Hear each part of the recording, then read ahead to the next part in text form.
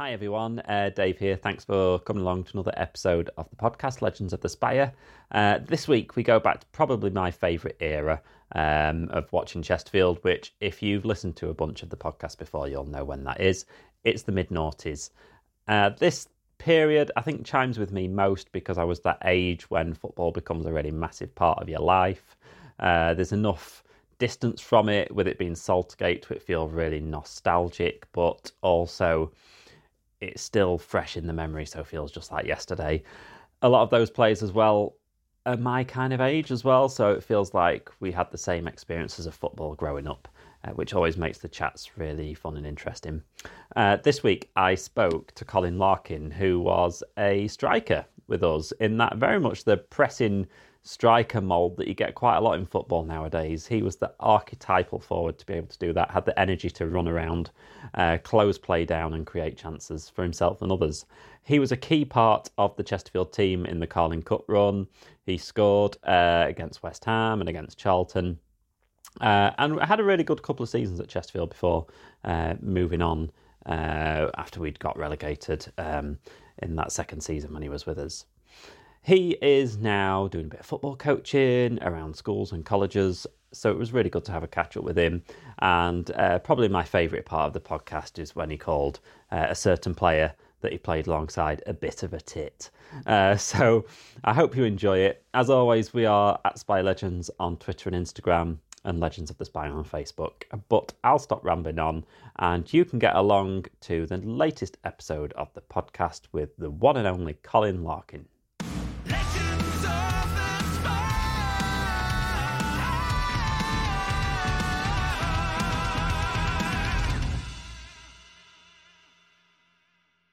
I was having a look. You're born Dundalk. Dundalk, mate, yeah. Which is right, like halfway between Belfast and Dublin. Is that kind of right?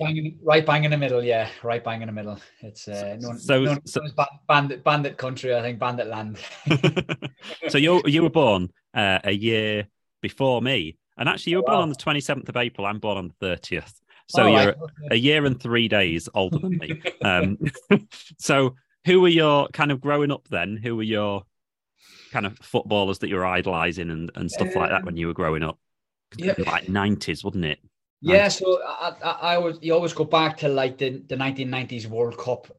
For me, that was like the best. It was like no World Cup has lived up to that until this year's World Cup. This year's World Cup was just unbelievable. But always kind of like memories is 1990s World Cup. Ireland had a really good World Cup. They got to the quarterfinals last 16 and ending up losing on losing penalties to Italy, or they lost 2-1 to Italy. But I remember we beat Spain, we beat Romania, and I flipping got a chance here. You know what I mean? Jack Charlton was manager, but you know there was players around then, and you know who kind of I just wanted to play football, and you look at them. There was like players like Ray Houghton and you know Ronnie Whelan, Paul McGrath, stuff like that.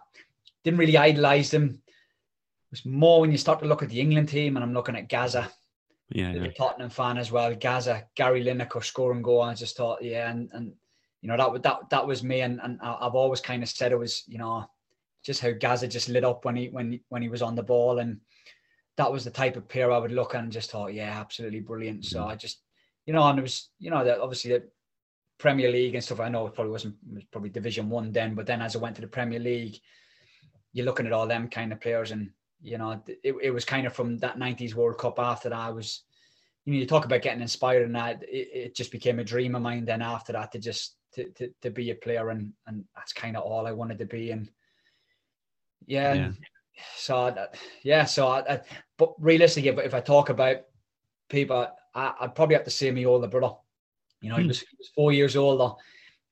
He let me play with him every day, you know, him and his mates. And, you know, I played with my own mates, but when you're playing against like your older brother and all his mates and that, and you've got this like kid who's 4 years younger trying to run around and trying to beat you, I think that's where that competitive edge came. And, you know, he never let me win. So, so there was plenty of tears at times as well. But, you know, he went on to be quite a good footballer, and he played for Ireland, the Ireland amateur side and that. So he was, you know, he probably had a chance of going across himself, but I think he'd be the first to say he liked a bit of a drink in that. So when he was younger, but yeah, so I kind of always refer back to him and what kind of he brought out of me as a kid.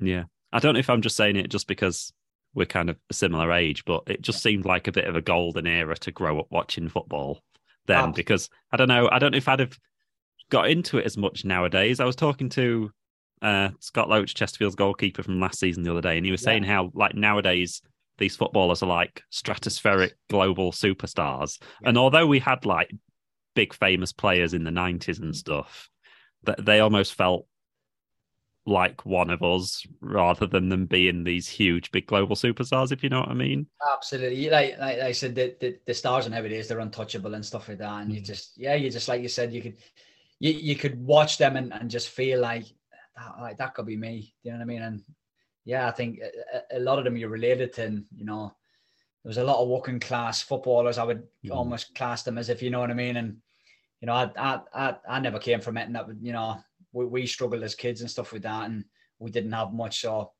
football was your outlet, or you went down the wrong path. I kind of look at like me, and I was probably one of a couple of lads who moved across to especially from Dundalk. There was Steve Staunton. He was from Dundalk and played in the Irish setup, and then it was me and Alan O'Hare, believe it or not. So me and Alan, we knew each other from probably the age of 10 years old, probably even a bit younger. Played against each other, moved across, played with each other, moved across different paths, and then we both ended up at Chesterfield. So it was like a select few of lads who actually moved across and stuck at it and made a really good, I believe, a good career out of playing in England.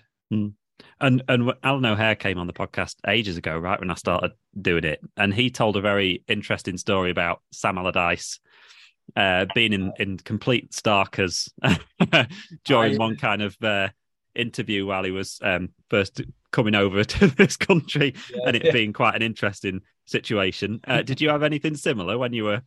Because you came over to Wolves, didn't you? And you were kind of teenager as well, weren't you? You were quite young. Yeah, well, my first little taste of it was probably at the. I go back. I was always a centre half. Growing up, I played centre half with a bit of like a sweeper role, and then kind of got to a certain age, and especially when we go to like our schoolboys team, which I think would be like your county team. So we had a bit of a schoolboys team, Dundalk, and just by chance I ended up going on a left wing once, and did really, really well, and I had the pace and all that, and then all of a sudden I just went from there to there, and then the next thing there's scouts asking about me. I was down at Southampton, had a week there, did really, really well, and then they invited me back. I was only 15, and we played, I think it was Bournemouth, which was like the derby, but it was under 19s. I was 15, was never the biggest of lads anyway. So at 15, I was like, weigh like 9.5 stone, and I felt I didn't do so well, and I never really got called back after that. And you just think, well, it gave me some kids might crumble. I was the other way. I was just kind of right. I've had a taste of it. That's me now. I'm kind of on it, and then I started getting involved with the Irish youth setup, and they went to the Milk Cup. Had a really good tournament, and before I knew it, I had like scout after scout ringing me dad and knocking on the door, and Wolves was the first ones to approach me, and I just thought, yeah, I'm going. So I went week's trial. After 2 days, they wanted to sign me. There was a part of me that was a little bit like, but yeah, I've got like Man United, I've got Celtic, I've got Liverpool, and I don't know, it just kind of felt right. But at the same time, when I walked in the doors at Wolves, and I was like, I could spend a whole year doing all these trials and it never comes of it. I thought, I want to be a professional footballer. This is it now. There's a contract in front of me. Sign it, and I did. I signed it, and I loved it. To be fair, within about 2 weeks of that, I was moving over into England, and I'm now living in England. So it pretty much happened that fast. And one thing I'm always interested in is what your like Diggs family were like, or who you ended up with. Well, I don't know if we'll be able to. So I moved across. A lovely woman called Rose Reeves. Went and stayed in her house at Wolves. She was born in Ireland, but she was like raised in Scotland. All I can say is she liked to tipple. She liked to drink every now and then. So you'd be sat watching. This is brilliant. Like I ended up getting the goalkeeper with me. He was a Welsh lad, Kenny Jones. We still laugh about it today. You'd be watching Coronation Street. Break would come on. Hi, you lads. These won a cuppa. Aye, Rose, go on. I'll have a cup of tea, kind of thing. Next the ball, she'd go out. You're talking to us 3-4 minutes. She's coming back in. She's got these tray of like teas, and they're like shaking all over the place. It's like she must have downed a bottle of wine in these 3 minutes. Like and then she'd sit on the chair like she was like. But yeah, I was absolutely loved that she'd do anything for you. But there was just some days like, 3 a.m, she'd walk in Kenny's room shouting, because her son lived in Spain, and she'd be like, Mark. I'm in the next room, but I'd have a lock on my door. So he'd be like, Rose, go back to bed. It's Kenny. And then he'd come into my room. He was like, I'm sleeping with you tonight. You've got to look. But listen, she was absolutely brilliant. There was just some little stories that was really, really funny with stuff like that. But, if ever we were out after curfew, whether it be like we went to the cinema, you were supposed to be back for 9, but we were in for like 9:30, 10:15. She wouldn't snitch. So and there was other digs ladies who'd be strict, like 1 minute past 9 to be on the phone to the youth manager, like letting them know that you weren't back in time. So yeah, she was really, really lovely. God bless her. So like. Yeah, so sounds like a right there's been loads of stories, but yeah, we probably can't say them too many on here. And you scored on your debut, didn't you? Came off the bench versus Wickham? Is this League Cup? Yeah, League Cup. It was flipping out. I was only watching the goal the other day because I was, I'd stumbled upon it. I can't remember where I stumbled upon it. I don't know if it was on a Twitter. With Wolves, but yeah, it was one of them things. Just ended up selling Robbie Keane. I felt, even though I was 17, I was absolutely flying at the time. I came back pre-season, really, really good Nick. Thrown in with the first team to training regularly. Didn't feel out of place. Didn't look out of place. Despite my probably smaller stature than a lot of them. And Colin Lee at the time, I think maybe if the game was close, I don't know, but I think we were 2-0 down, 3-1 down at the time. I can't remember which way the game was going. And he just thought, well, nothing to lose really, and he popped me on, and I just remember, like, didn't really think anything about it. There was no fear, just anything. I was just, okay, great, like, go on here. And I remember winning the ball back, setting it to the midfield, and I went wide, and one of my heroes was Andy Sinton, because he played for Tottenham. He's now out wide with the ball, crosses it to the back post, and I'm volleying it in. And the next thing I'm doing is I know we're losing the game, but I'm celebrating with my pro, who I'm currently cleaning his boots. Do you know what I mean? I think it was a bit surreal. And then after the game, despite us losing, all the youth team lads was outside the change rooms just waiting for me. They were just genuinely like really buzzing for me, and that, and it's like that's in there with like one of my best memories of playing, just making debut, scoring it within 5 minutes. And I was only 17 at the time. Whether I was ready for it or not, it came, and things happen for a reason, and I tried to grasp it. But yeah, it was one of my most favorite memories. 17-year-old Colin Larkin pulling one back 10 minutes later with his first ever goal for Wolves.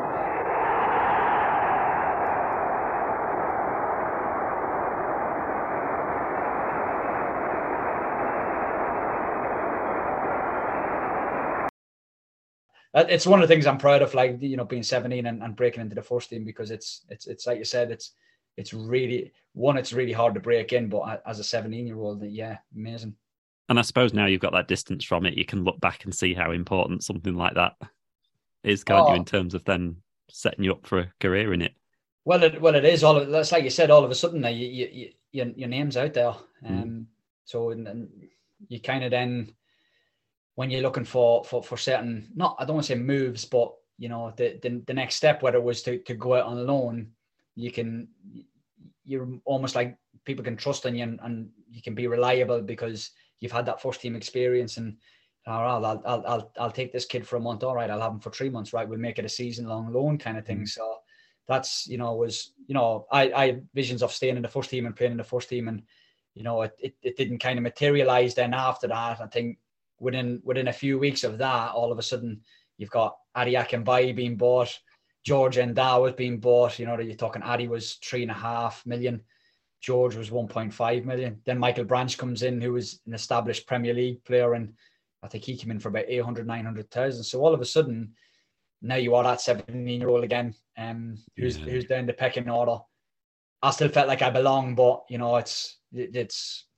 I think when you probably look back on it now, and you think, yeah, you weren't quite, you know, developed, but there wasn't a maturity there to deal with certain situations and that. But you know, at the time, you just think, you know, you've got this little bit of not so much ego, but there was this little bit of arrogance and stuff like that. Where you feel like, you know, I was still in and around it. I was still regularly traveling.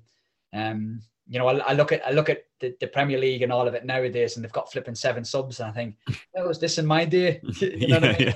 We had 3 subs. So if you didn't make them 3 subs, you were like, we used to call, like, whatever it's called, 7-8 man by the time I got to like Chesterfield. So there was always me and another lad called Shane Shooter, and we would travel with the squad regularly. You might make the bench. If you got the bench, you might not play, but a lot of the time we were still traveling with the squad. So at 17, it was still an amazing experience. But I just kind of felt still, I want more. I want to be playing. So yeah. And you did have a season, like I say, it was Kidderminster, wasn't it? Yeah. And you played like virtually a whole season, didn't you? It's like, yeah. Well, I think after making the debut, I had the following season, I had a chance to go on loan to Clyde up in Scotland. And I had a bit of a chat with the youth development officer, Chris Evans, and he advised me not to go. And I trusted Chris a lot, and he was brilliant for me in that. And I toned it down because I kind of thought out of sight, out of mind kind of thing, especially all the way up there. Yeah. So instead, they ended up they signed Adam Proudlock on a month's loan. He played 5 games and scored 6 goals. And you're like, you know what I mean? Like that should have been me, and I chose not to do it. So then when it came, I can't remember who got injured at the time. Before Adam went to Clyde, I was in front of him. I was next on the pecking order, and he goes up, scores 6 goals, 5 games. All of a sudden, they're recalling him back from Clyde, and he's going straight into the first team. Fair play to him. He went on to score, I think it was like probably 9, I think maybe 11 goals, something like that in that season. So, you know, brilliant. But I always think to myself, that should have been me, really. You know what I mean? And you know, listen, it was my decision at the end of the day. So I kind of felt like there was a season maybe wasted there where I was trying to still get in the first team, still traveling with the squad, but not quite getting in it. So when the following season came, I thought I kind of need to just get out and play games now. If I'm going to be trusted to be thrown into the first team, I need to go out and prove myself and, you know, get you know, double figures of games under my belt and, you know, get some goals and that. And, you know, Jan Mulby came to watch a reserve game and wanted me on loan for a month. And then after the month, it was again like the 3 months. And then he kept me for the season. And again, it's up there. Like, it was such an amazing experience. I think that season we finished, it was Kidderminster's all-time highest league position. Where they finished, we just missed out in playoffs, last few games, kind of like threw it away a little bit. And, you know, I played with some amazing players there as well. And, you know, I think in that season, I went from a boy to a man. Did a lot of growing up. Eyes were opened up a lot as well. So, yeah, I was starting to learn my trade a little bit and, you know, hold myself. And, you know, now I'm playing with, like, wasn't reserves anymore. It meant more. People were say those 3 points mean a lot, don't they, on a Saturday? 3 points, and if you weren't prepared to go into battle with them, they were letting you know. They would have you by the throat and stuff like that. And you know me, I was a grafter, so I chase everything. I tried to work as hard as I could for every team I played for, and it was appreciated by the lads at the time. And we played a good system 4-3-3, which I played out wide in that, and I love that kind of role. It was really, really good, and I felt I had a really successful season. So I try and still say to certain kids that if you ever get the chance to go out and loan, do it. Don't turn it down. Do it. It's the best experience you'll ever have, and it'll just give you that motivation then to go then and go out and chase more first team games and senior level. Rushden had gone 12 games without defeat, but they were second best throughout against Kidderminster. Mark Blake made it 2-0 in the 84th minute. Rushden manager Brian Talbot said his team defended poorly and said the third goal was a joke. Judge for yourselves. Straight from the restart, Colin Larkin raced through from halfway. 2 goals in 8 seconds, surely a record. I was thinking about this the other day when I was thinking about you and your kind of playing style, because you were your typical forward that would chase everything. Mm-hmm. You would run yourself into the ground in a match. Mm-hmm. And I was thinking some players I've spoken to that were playing kind of when I was a teenager, maybe in the modern football, their position and their strengths maybe don't necessarily fit systems that are kind of in football now. But I was thinking for you, you'd be like a coach's dream nowadays in terms of like pressing forwards. Everyone wants to pressing forward nowadays, don't they? You'd be. Yeah, just I like you said, I just think I was in the wrong era. But it was I played under a lot of wonderful coaches and a lot of wonderful managers, and I think a lot of managers see me in different areas. I love playing centre forward, but I think my best position was always wide, which is quite a strange balance. I knew what my best position was, but it wasn't my favourite position. I think I was lucky. I knew my strengths and I could play wide right, I could play wide left. I had a decent left forward, would never turn down the cross from the left forward, worked on it a lot. I played the centre forward. I played in the 10 as my career went on. I remember being at Northampton. I played 2 seasons as like an attacking midfielder of 3. So started slowly moving backwards. And then obviously went to Hartlepool, and I was like back, like almost like, I know the first season attacking midfield, but then I gone slowly back into centre forward, and that just because of like, I would just chase everything, any kind of lost causes, I would chase them, end up getting a throw in final third. And I think a lot of managers appreciated that. And, sometimes he didn't get rewarded with probably the goals. But I knew, and I knew the manager and my teammates knew what I brought to the team. And, kind of more as my career went on, it wasn't so much goals, but they knew from what I brought to the team would create goals, if you know what I mean. Yeah, and like you say, like we've got Joe Quigley up front for Chesterfield at the moment, and he is quite similar, quite a bit taller, but he would he does run himself into the ground, and maybe doesn't get all the goals that it all deserves, but actually there's so many goals that we score as a team that it's because of all the running that he does. So it's a team game, isn't it? That's how it. Absolutely. You just, I think as a coach now, there's lots of like stats out there, and one of the things is like key actions to talk about now. And I just think, flipping out, like if all these stats was there in my career, it might have like showed me in a much better light. I always felt I was, I try and coach the kids, and when you talk about the first man presses, it's like a desire inside you. You just got to go and press that ball and try and win it back, knowing that it might not be you that wins the ball, but you might force a bad pass that somebody else now nicks it, square somebody else, and we score from that. And I always think back in my career, and I was like, I thought I did stuff like that really, really well, where I forced a lot of errors. I chased a lot of stuff down, might have got a corner, might have got a free kick, might have got something from it, and we've scored from them.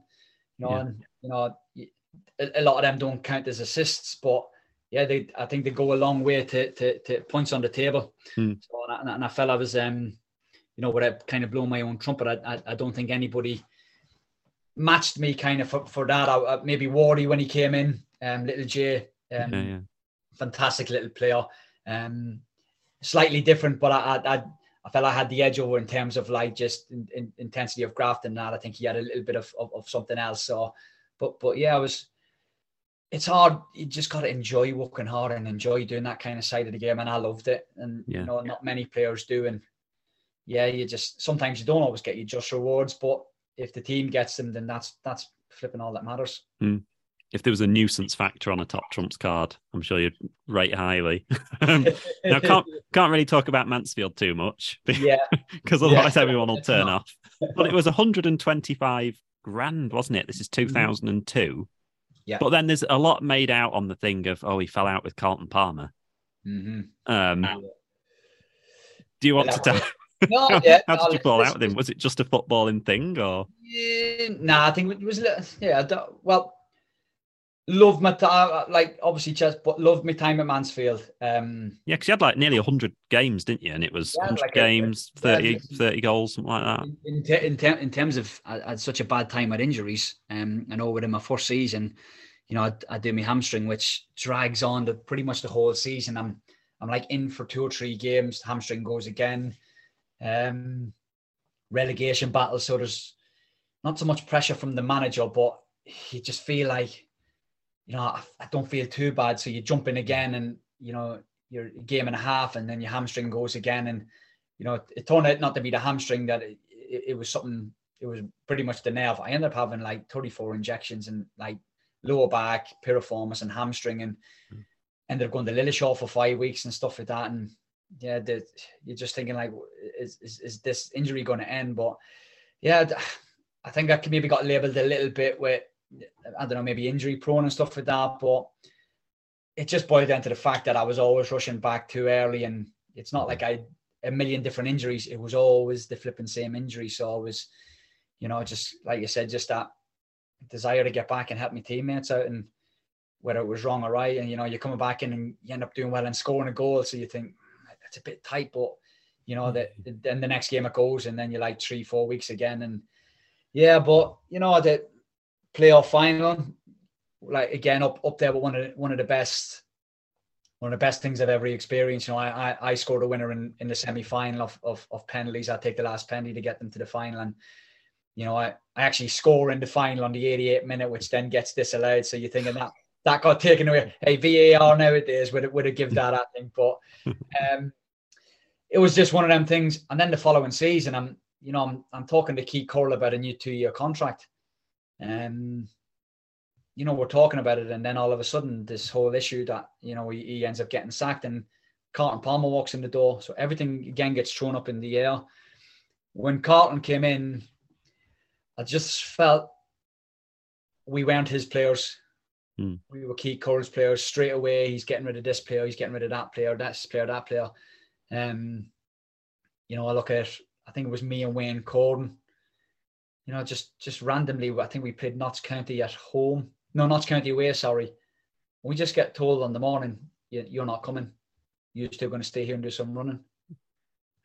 But for what reason? And then it was something daft, like, you heard you were like bad mouthing on the Friday saying you were going to see out your contracts and just go and stuff like that. I'm like, never once said that. Never once said it. And then it kind of came a little bit to, I actually got playing in the team and that. If I go back to, I had appendicitis and I just wasn't fit after Christmas.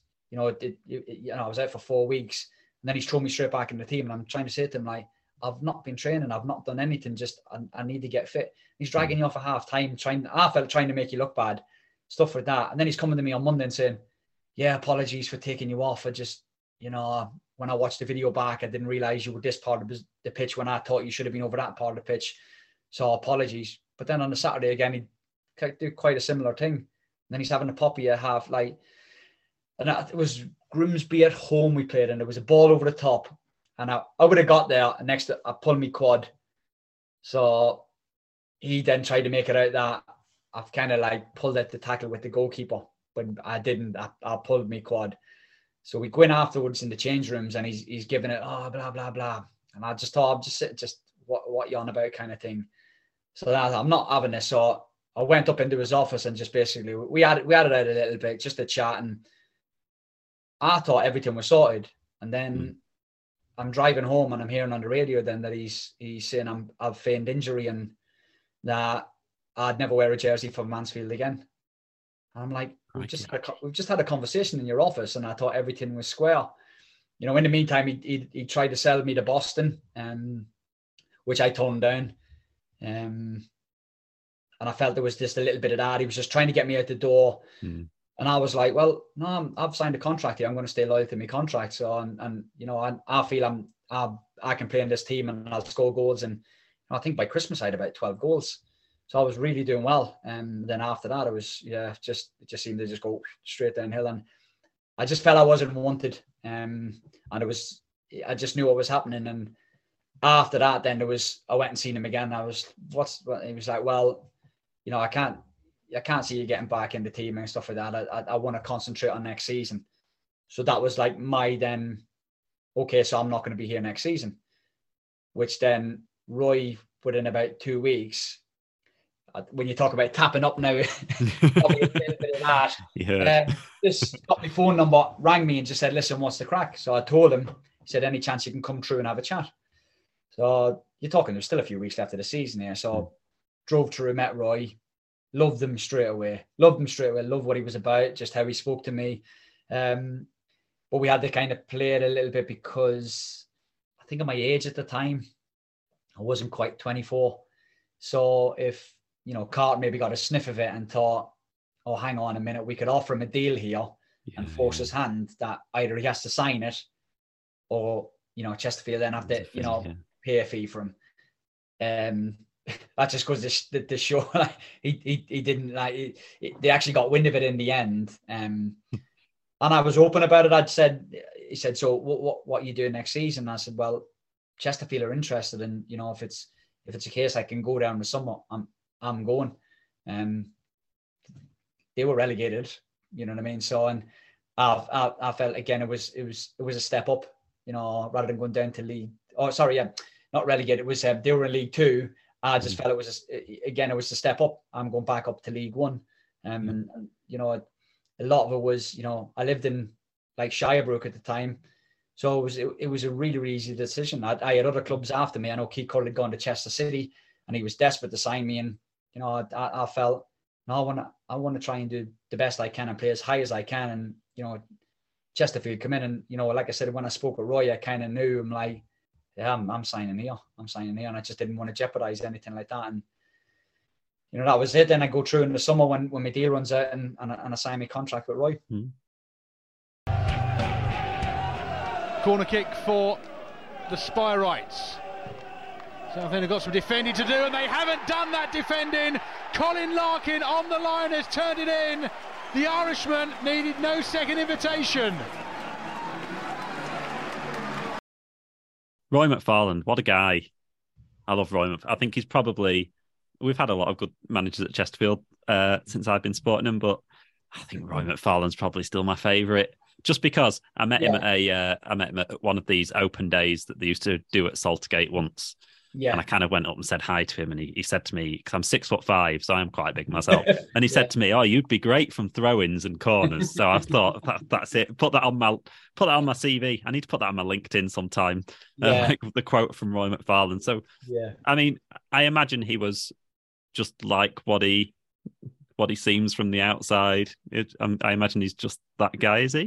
Listen, it between me and Roy, it wasn't all you know, it wasn't all roses, and you know, but when I got there, he just became like a bit of a father figure to me, and you know, he just gave me loads of confidence. You know, I would listen, you know, to the radio afterwards some days, and he would talk about me like I was this, like, I've had me coming in had this massive effect on the team, and it was positive, and you know, just how I grafted and stuff like that, and it just, like you said, it just, my confidence just grew, and I was just loving playing under him and stuff like that. And you know, that first season, I just felt like, I just felt amazing. Do you know what I mean? I kind of felt a little bit invincible. I had a couple of little niggly injuries and stuff like that, but I just felt every game I went out, I was, you know, I just knew I was going to have a good game.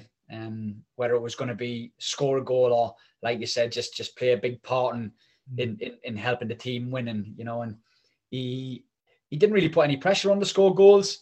He just used to say, just go out and occupy the centre halves and, you know, chase the lost causes, and, you know, we get our rewards from that. And had a similar little manager later on in my career, like, who expected the same of me, like Mick Wadsworth, and I felt they were quite similar as you know, as managers. And, you know, I felt his management style was really, really good. Not so much the second season, but yeah, the fourth season. Yeah, it was just, I just really loved that fourth season, and, you know, the caliber of players I was playing with as well was ridiculous, and I just loved it. So, and, you know, they helped me out a lot as well, because I still felt I was still, you know, although I was probably pushing 24, 25 now, you know, there was a lot of older experienced lads in there, like Wayne Allison, Paul Hall and that. And, you know, it was just Ruben Hazel. It was just, you know, he just bounced off them. It was just brilliant, you know what I mean? And it was just good to just, you know, play with those lads and experience and listen to the stories that they've had from when they were younger as well. And, you know, I just loved that change room. I said I walked in, all of a sudden, Alan O'Hare's there, and there's a face straight away I know from like years and years. And then I played with Barry Roach from the age of 15 with the Irish setup. So we became this like little foursome. There was us three, and then you had Aaron Downs as well, who kind of became a little bit of an honorary Irishman as well. So, you know, and Downs is an absolute legend at, you know, at Chesterfield, and you know, went on the captain the side and that. And yeah, there was just us little four, and then there was, you know, Gareth Davis and Horsty, and all of a sudden we became like a six, and, you know, we were kind of inseparable. It was brilliant. We were all the same age as well. Horsty was a little bit younger, but we were all similar age, and it was just a great atmosphere I found in that change room. And, you know, it was a great morale and just good cohesion in that team. There was no toxic, if you know what I mean. Yeah, and yeah, it seemed like that from the outside as well. Like, as fans, you could tell that there was like that mix of youth and experience that kind of all seemed to get on. Well, he found a really good blend. He found a really, really good blend. And then you had younger lads like Adam Smith and that, who, believe it or not, I still speak to Adam very, very, very, very regular. You know, there's, you know, probably every 3 weeks, you know, we text and have a phone call. And I look back and I thought that would have been somebody I would have, like, probably never been close to. But here we are, and I'm in my 40s now, and, you know, we still speak to each other. It's really bizarre, the people you meet and in your career and who you end up staying friends with and stuff like that, because he was a young lad at the time, and, you know, we were all trying to help him, and, you know, he had some bad times and some bad experiences and that, but, you know, we all tried to get our arms around him and look after him, because he was just such a lovely kid. And, you know, unfortunately, he was just probably steered in the wrong way, and, you know, we tried to steer him in the right way, and I think we did a good job of it. And so it was just a good group of lads who were prepared to fight for each other, like Mark Allett, Derek Niven, great lads. Still I speak with Mark every now and then on Facebook, throw him a message and that, and, you know, that it's just great to see them all doing so well as well. Yeah. And people forget about that 5-6 season. They'll look at it in the history books and say, oh, they finished 16th. But actually, like, up until like March time or something, we were like top 7, and we were right up there. Was that the season? I think, did we draw 11 games in it? Was it 11 games? But 11 games in a row, something like that. Something like that, yeah. But we were in February. We were 7th, and then it fell away a little bit. But we were massively over. Were we overachieving that season? Is that a right way to describe it? Because we did have talented players. I get what you're saying. I look at the squad and I say, no, we weren't. If you probably look at maybe the budget compared to other teams, then you could say, yeah. You probably look at maybe the strength in depth. Maybe that's probably well. We kind of, because you're talking now, it's the back end of the season. Without being disrespectful, but we did have some older players who, you know, couldn't turn in, you know, week in, week out, who couldn't do a Saturday and a Tuesday and a Saturday and play 3 games in 7 days. I do think as well, if we had the Caleb Folin from the next season, in that season, I think we're still in amongst it come the end of that season, because when I got there, what you used to see in training was ridiculous compared to then the lad you would see on the pitch. The following season, he was able to transfer that from training to games, and I was so glad that fans got to see that in the end, because I think they were probably getting quite frustrated with him, and that's because they knew we had this player who ticked every single box, but just wasn't doing it in games. And I don't know. It's just sometimes you think, is it anxiety? Is it like I don't know, is there fear there and stuff like that? And I just think the following season, it just kind of sometimes you just maybe need a couple of goals at the right time and a run in the team and form and, just build momentum. But yeah, maybe me being there, I probably couldn't do it because a lot of the time it was me and Wayne Allison, me and the Chief who played, and maybe Caleb found himself. And it is hard as a striker. If you're getting 10 minutes here and then you don't maybe not play the next game, and then you start a game and then you play 10 minutes, it's hard to then build that kind of momentum. And, I remember the following season, I kind of experienced that from the back end of the season. Just a great bunch of lads who, ideally it would have been great to stop up there. But if we had an extra 4 or 5 players who are of good experience as well, you're talking like peak age, maybe 26, 27. Yeah, there was, without a shadow, I don't see why we could have been really in there amongst it. I thoroughly enjoyed that season. And like you say, that the strikers that season, it was like Wayne Allison, Caleb Folan, you, Mark DeBolla was around that season, wasn't he? Yeah. Wow, you're throwing out names like Mark DeBolla as well. Like, yeah, so... I think he's in America now, isn't he, Mark DeBolla? Yeah, he's in America, Mark. And again, he was probably somebody who didn't, and I obviously knew of Mark before I came, and what a top quality player. And again, probably just wasn't the season for him. Again, you got to look at, being out of the team, not getting in the team, not building any momentum to really stamp, your kind of place in the team. And I've got to look at it from my point of view as well. I'm keeping them 2 lads out of the team. So I got to look back at that and think, flipping hell, I was doing well then. Yeah. Roy put a lot of trust in me to be playing in front of these lads. Yeah, and people forget about that season. We had Jamie O'Hara and Sammy Klingon on loan that season as well. Well, actually, I played a part in getting Sammy back because I knew Sammy had gone on loan the season before and became like a real big fans' favourite. And then spoke with Roy because I knew Sammy from my Wolves days and that. And, Roy was like trying to get Sammy back on loan, but he's not sure. He's thinking he wants to go somewhere else. So I ended up bringing Sammy, had a good crack with him in that, and the next week he signed and so. And what a player he was, by the way. Fantastic player. Went on to have a great career then, like Norwich and Forest and that. And you just think brilliant. What a nice lad as well. Lovely lad. So again, just so pleased that he went on to then have an amazing career and didn't dwindle off and stuff like that. But Jamie O'Hara, wowzers. Again, came in.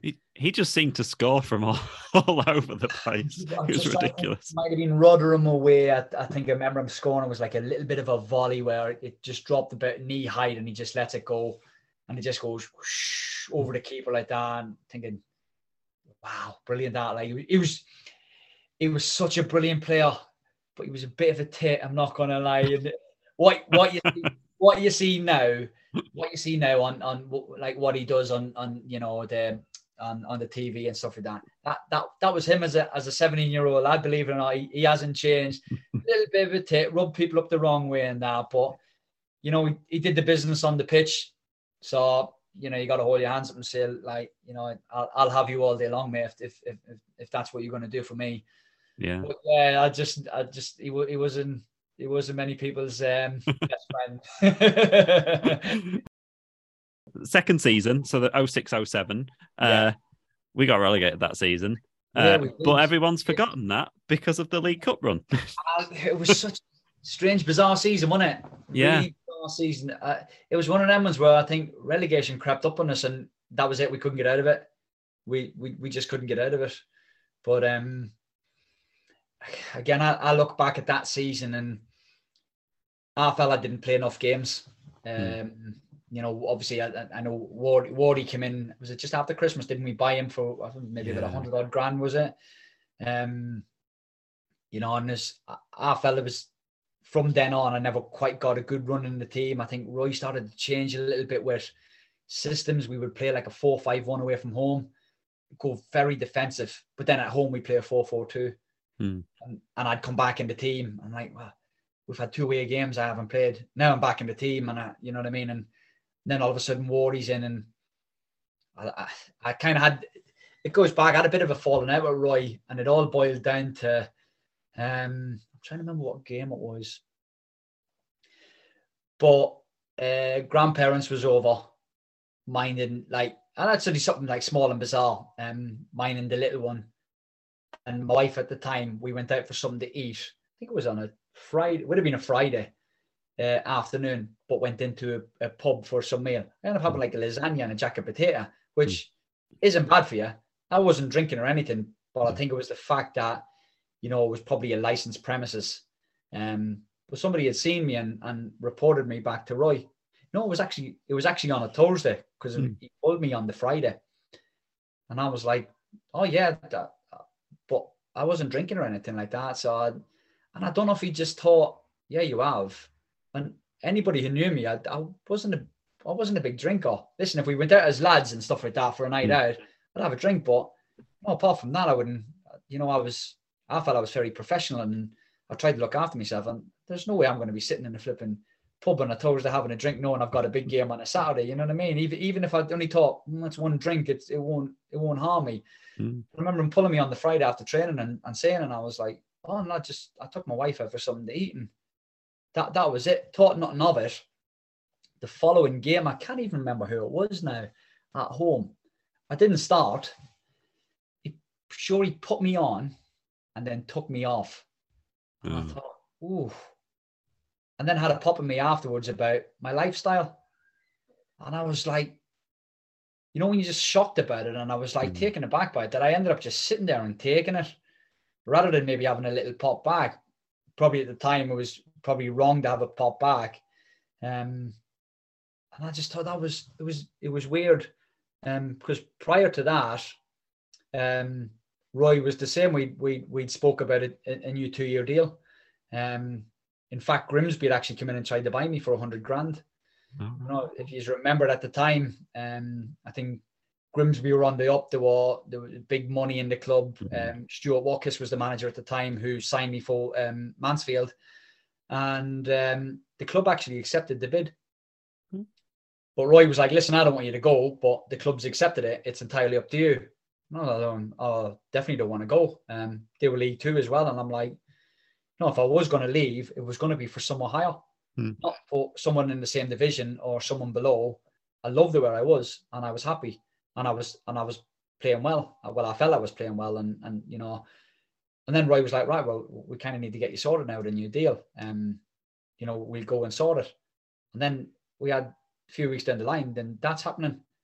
And then not long after that, Roy ended up, I can't remember if he got sacked or he resigned. Yeah, I think he got sacked, yeah. And then Lee Richardson came in. But it was, I just thought strange, because I had such respect, and hey, listen, I still do. Roy is still there as, like, you know, top 3 managers I've had, and I absolutely loved him, and I was gutted when he left as well. But it was just a bit bizarre kind of thing that he just kind of, like, it just turned on me a little bit. And yeah, I don't think I kind of got that trust back from him. You know, you try and work hard in your training, and you go in. I think it was the next game was it Brentford? I'd go and say maybe Brentford. We go all the way down there, and it's a bit of a funny story actually. He kind of named the team, and I knew I wouldn't be starting, because I thought, well, we're playing away 4-5-1. So I didn't hear me name in the starting 11. So I just switched off straight away. I know that sounds bad, but I did.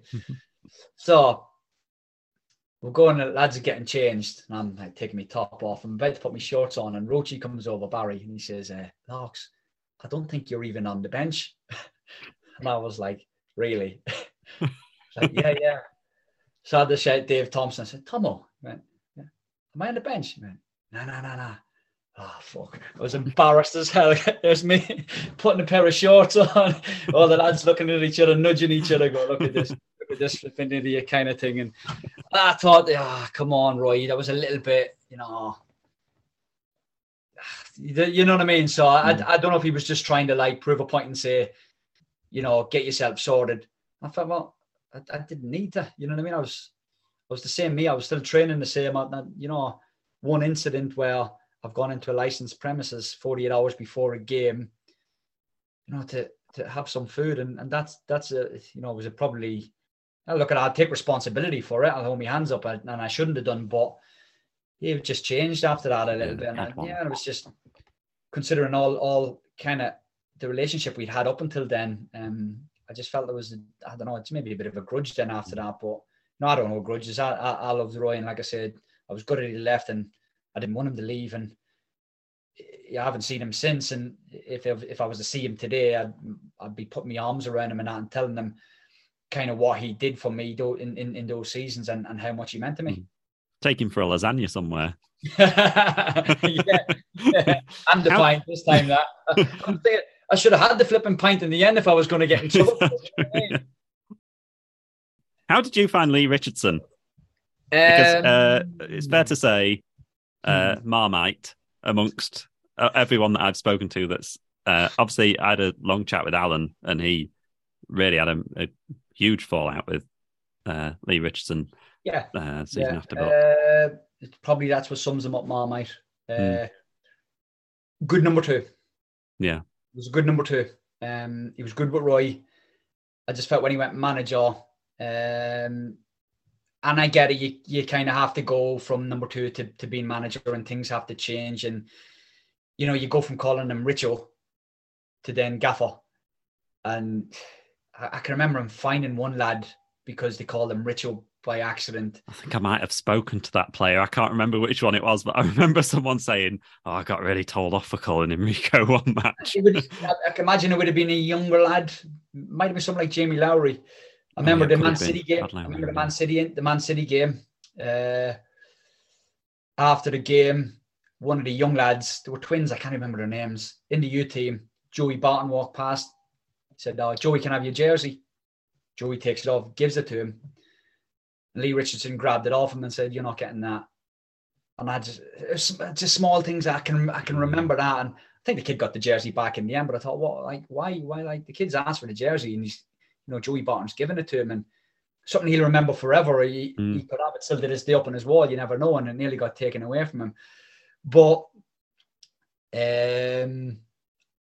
strange, because at the end of that season, it was me and Paul Hall were the only 2 that hadn't been offered contracts yet.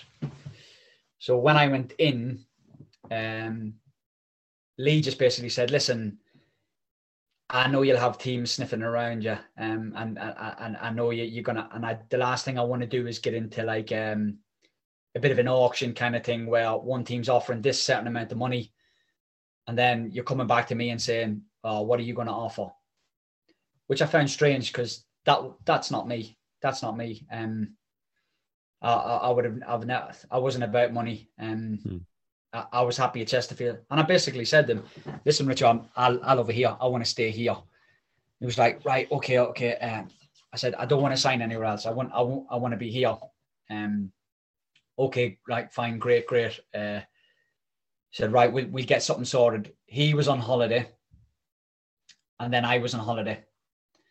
When I come back off holiday, now we've signed Jack Lester, and I'm being told there's nothing for you now.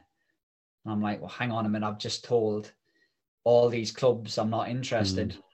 And now only team I've got kind of interested is York City in the Conference Prem. And I'm like, I was really annoyed with Lee. It just felt really, really sneaky, as if he kind of planned. I don't know, but listen, you ain't going to turn down Jack Lester, let's be honest. And we know what Jack went on to do. And it was just very, this when I talk about it being a ruthless business at times. And, you know, if he felt Jack at the time was a better option, which if you look at Jack, what he went on to do, yeah, absolutely amazing, absolute Chesterfield legend.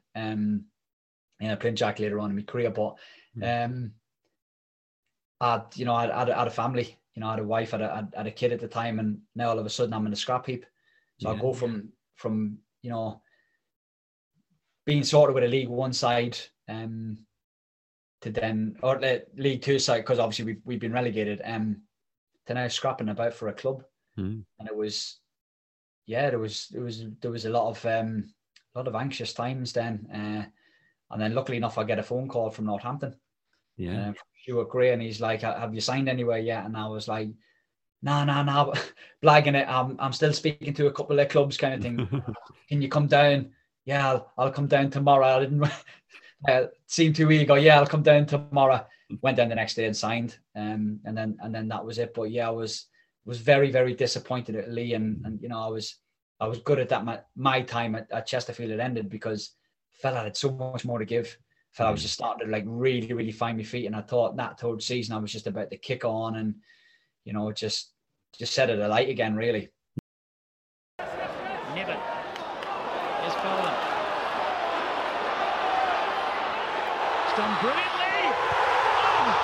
Larkin. There is magic. He's always going to come inside onto his left foot, and they must have forgot about that being his strength, West Ham, because they've allowed him to do that.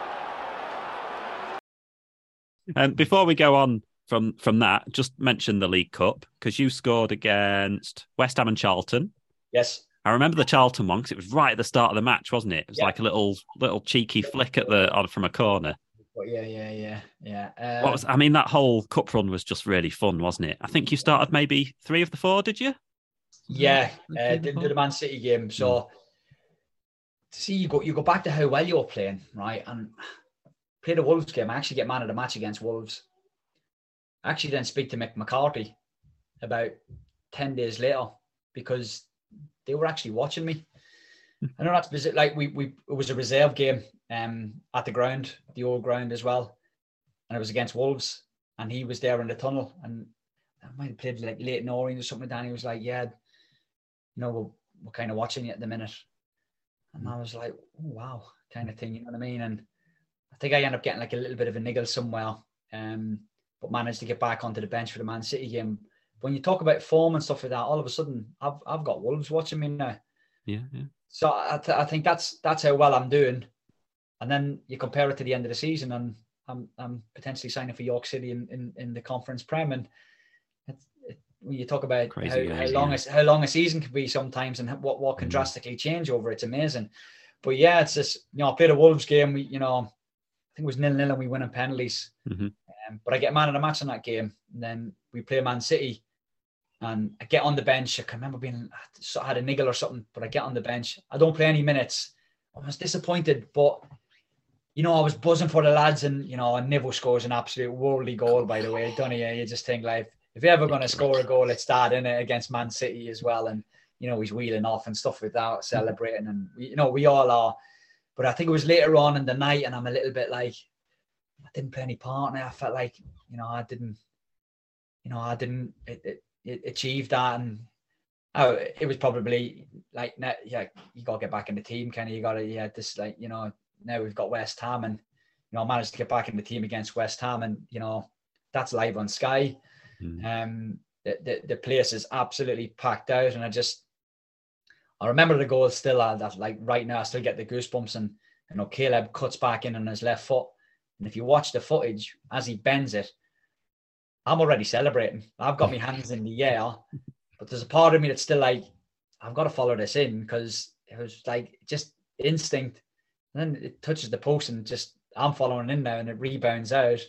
And I end up like scuffing it, like kicking it down into the ground. I didn't give a crap, by the way. And once I hit the back of the net, I was gone. That was it. And we go from 1-0 down against a Premier League side and beat them 2-1, and you're like, it was just a strange, different belief in the side, and we're like, I feel like we just beat anybody.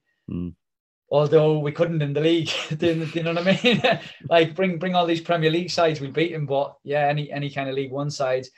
And I don't know if it was just a case of like, you look at where it was a mindset. You just knew if you didn't turn up against West Ham all 11 years, you couldn't have up any passengers. you couldn't afford to not make that run, to not, track back, because you would got punished, really punished. And I don't know if we just lost that little mindset then when we came up against, I don't know, like a Leyton Orient or a Yeovil or do you know what I mean? And it shouldn't be any different. It shouldn't be any different, but it just wasn't clicking during the league. But, come these. And then the Charlton game was just, I'm supposed to be standing on the keeper there. For some reason, I just make that little dart across the front man. I don't know. I just had a feeling Hursty was going to have a crap corner.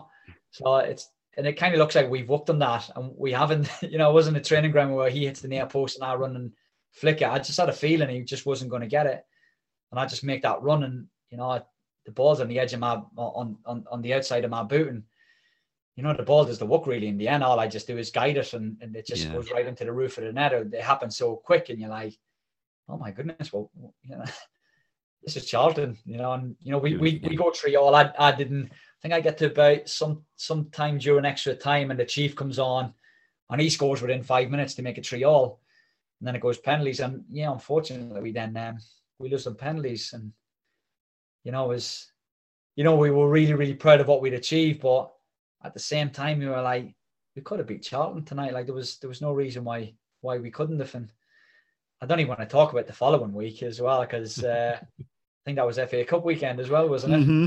Basingstoke.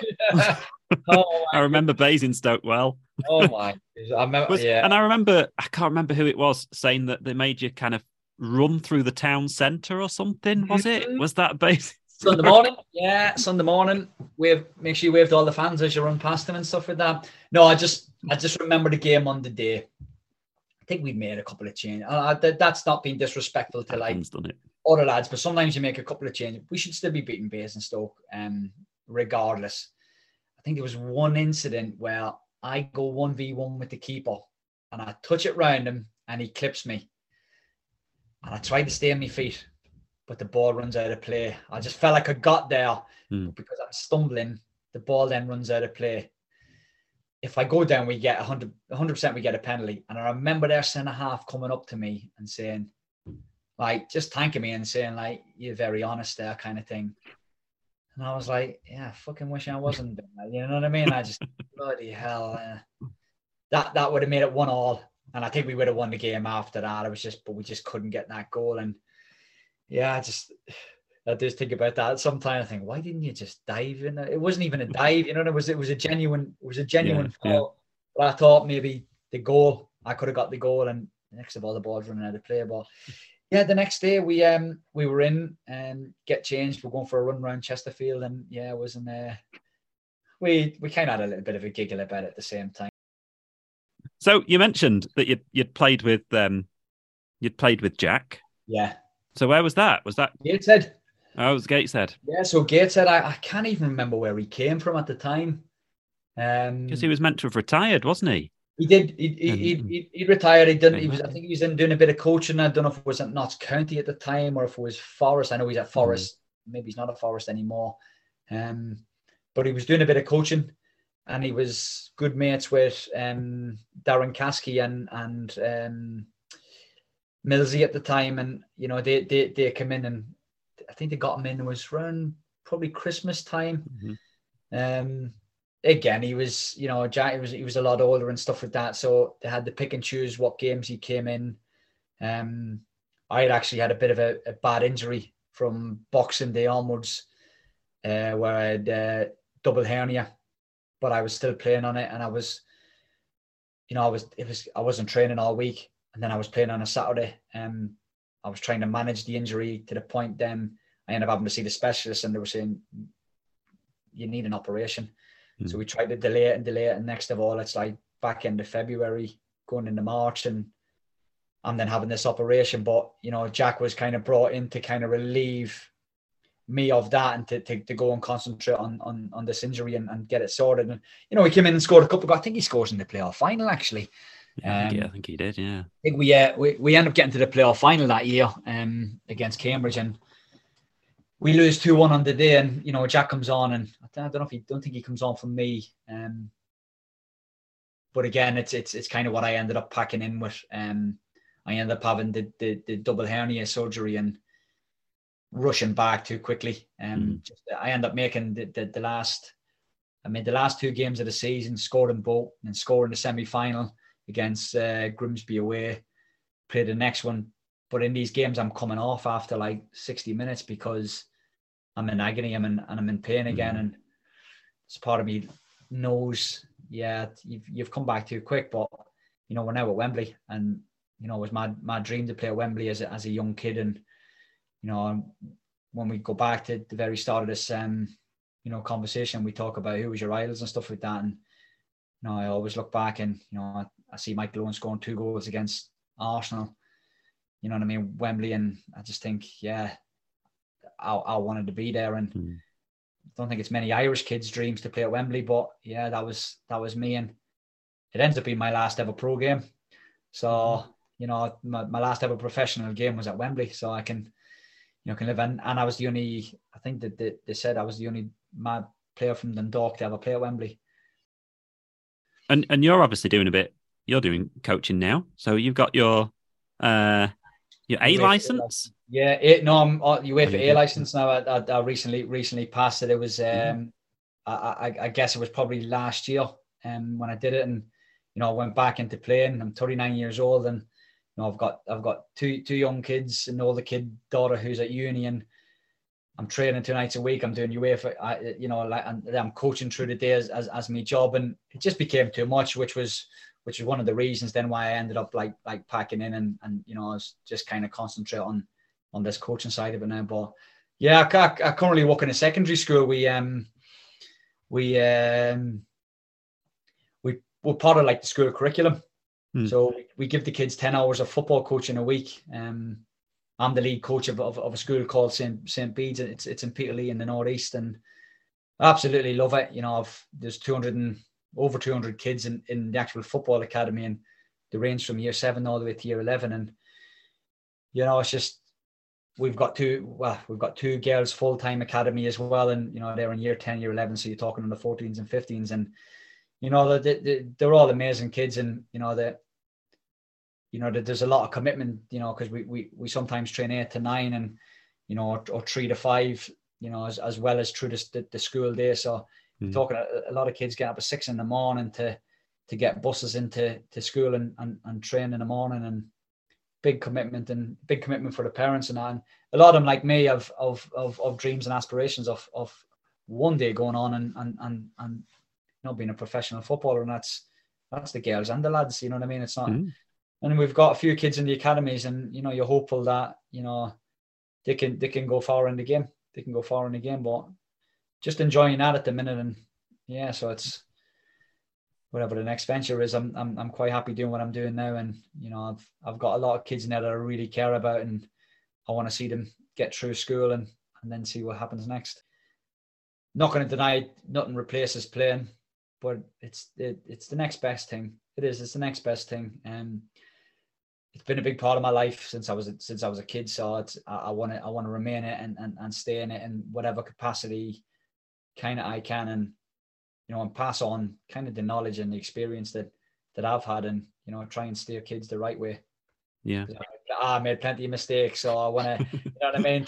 Just try and get these kids to learn from kind of my mistakes, and try and point them in the right direction.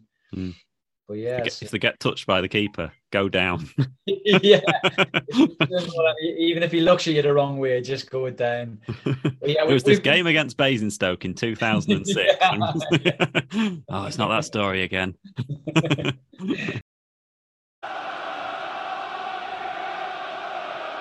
Australian centre-half Downs is a natural target. O'Hare in the mix as well. Hurst playing it in low. Got a flick and it's in!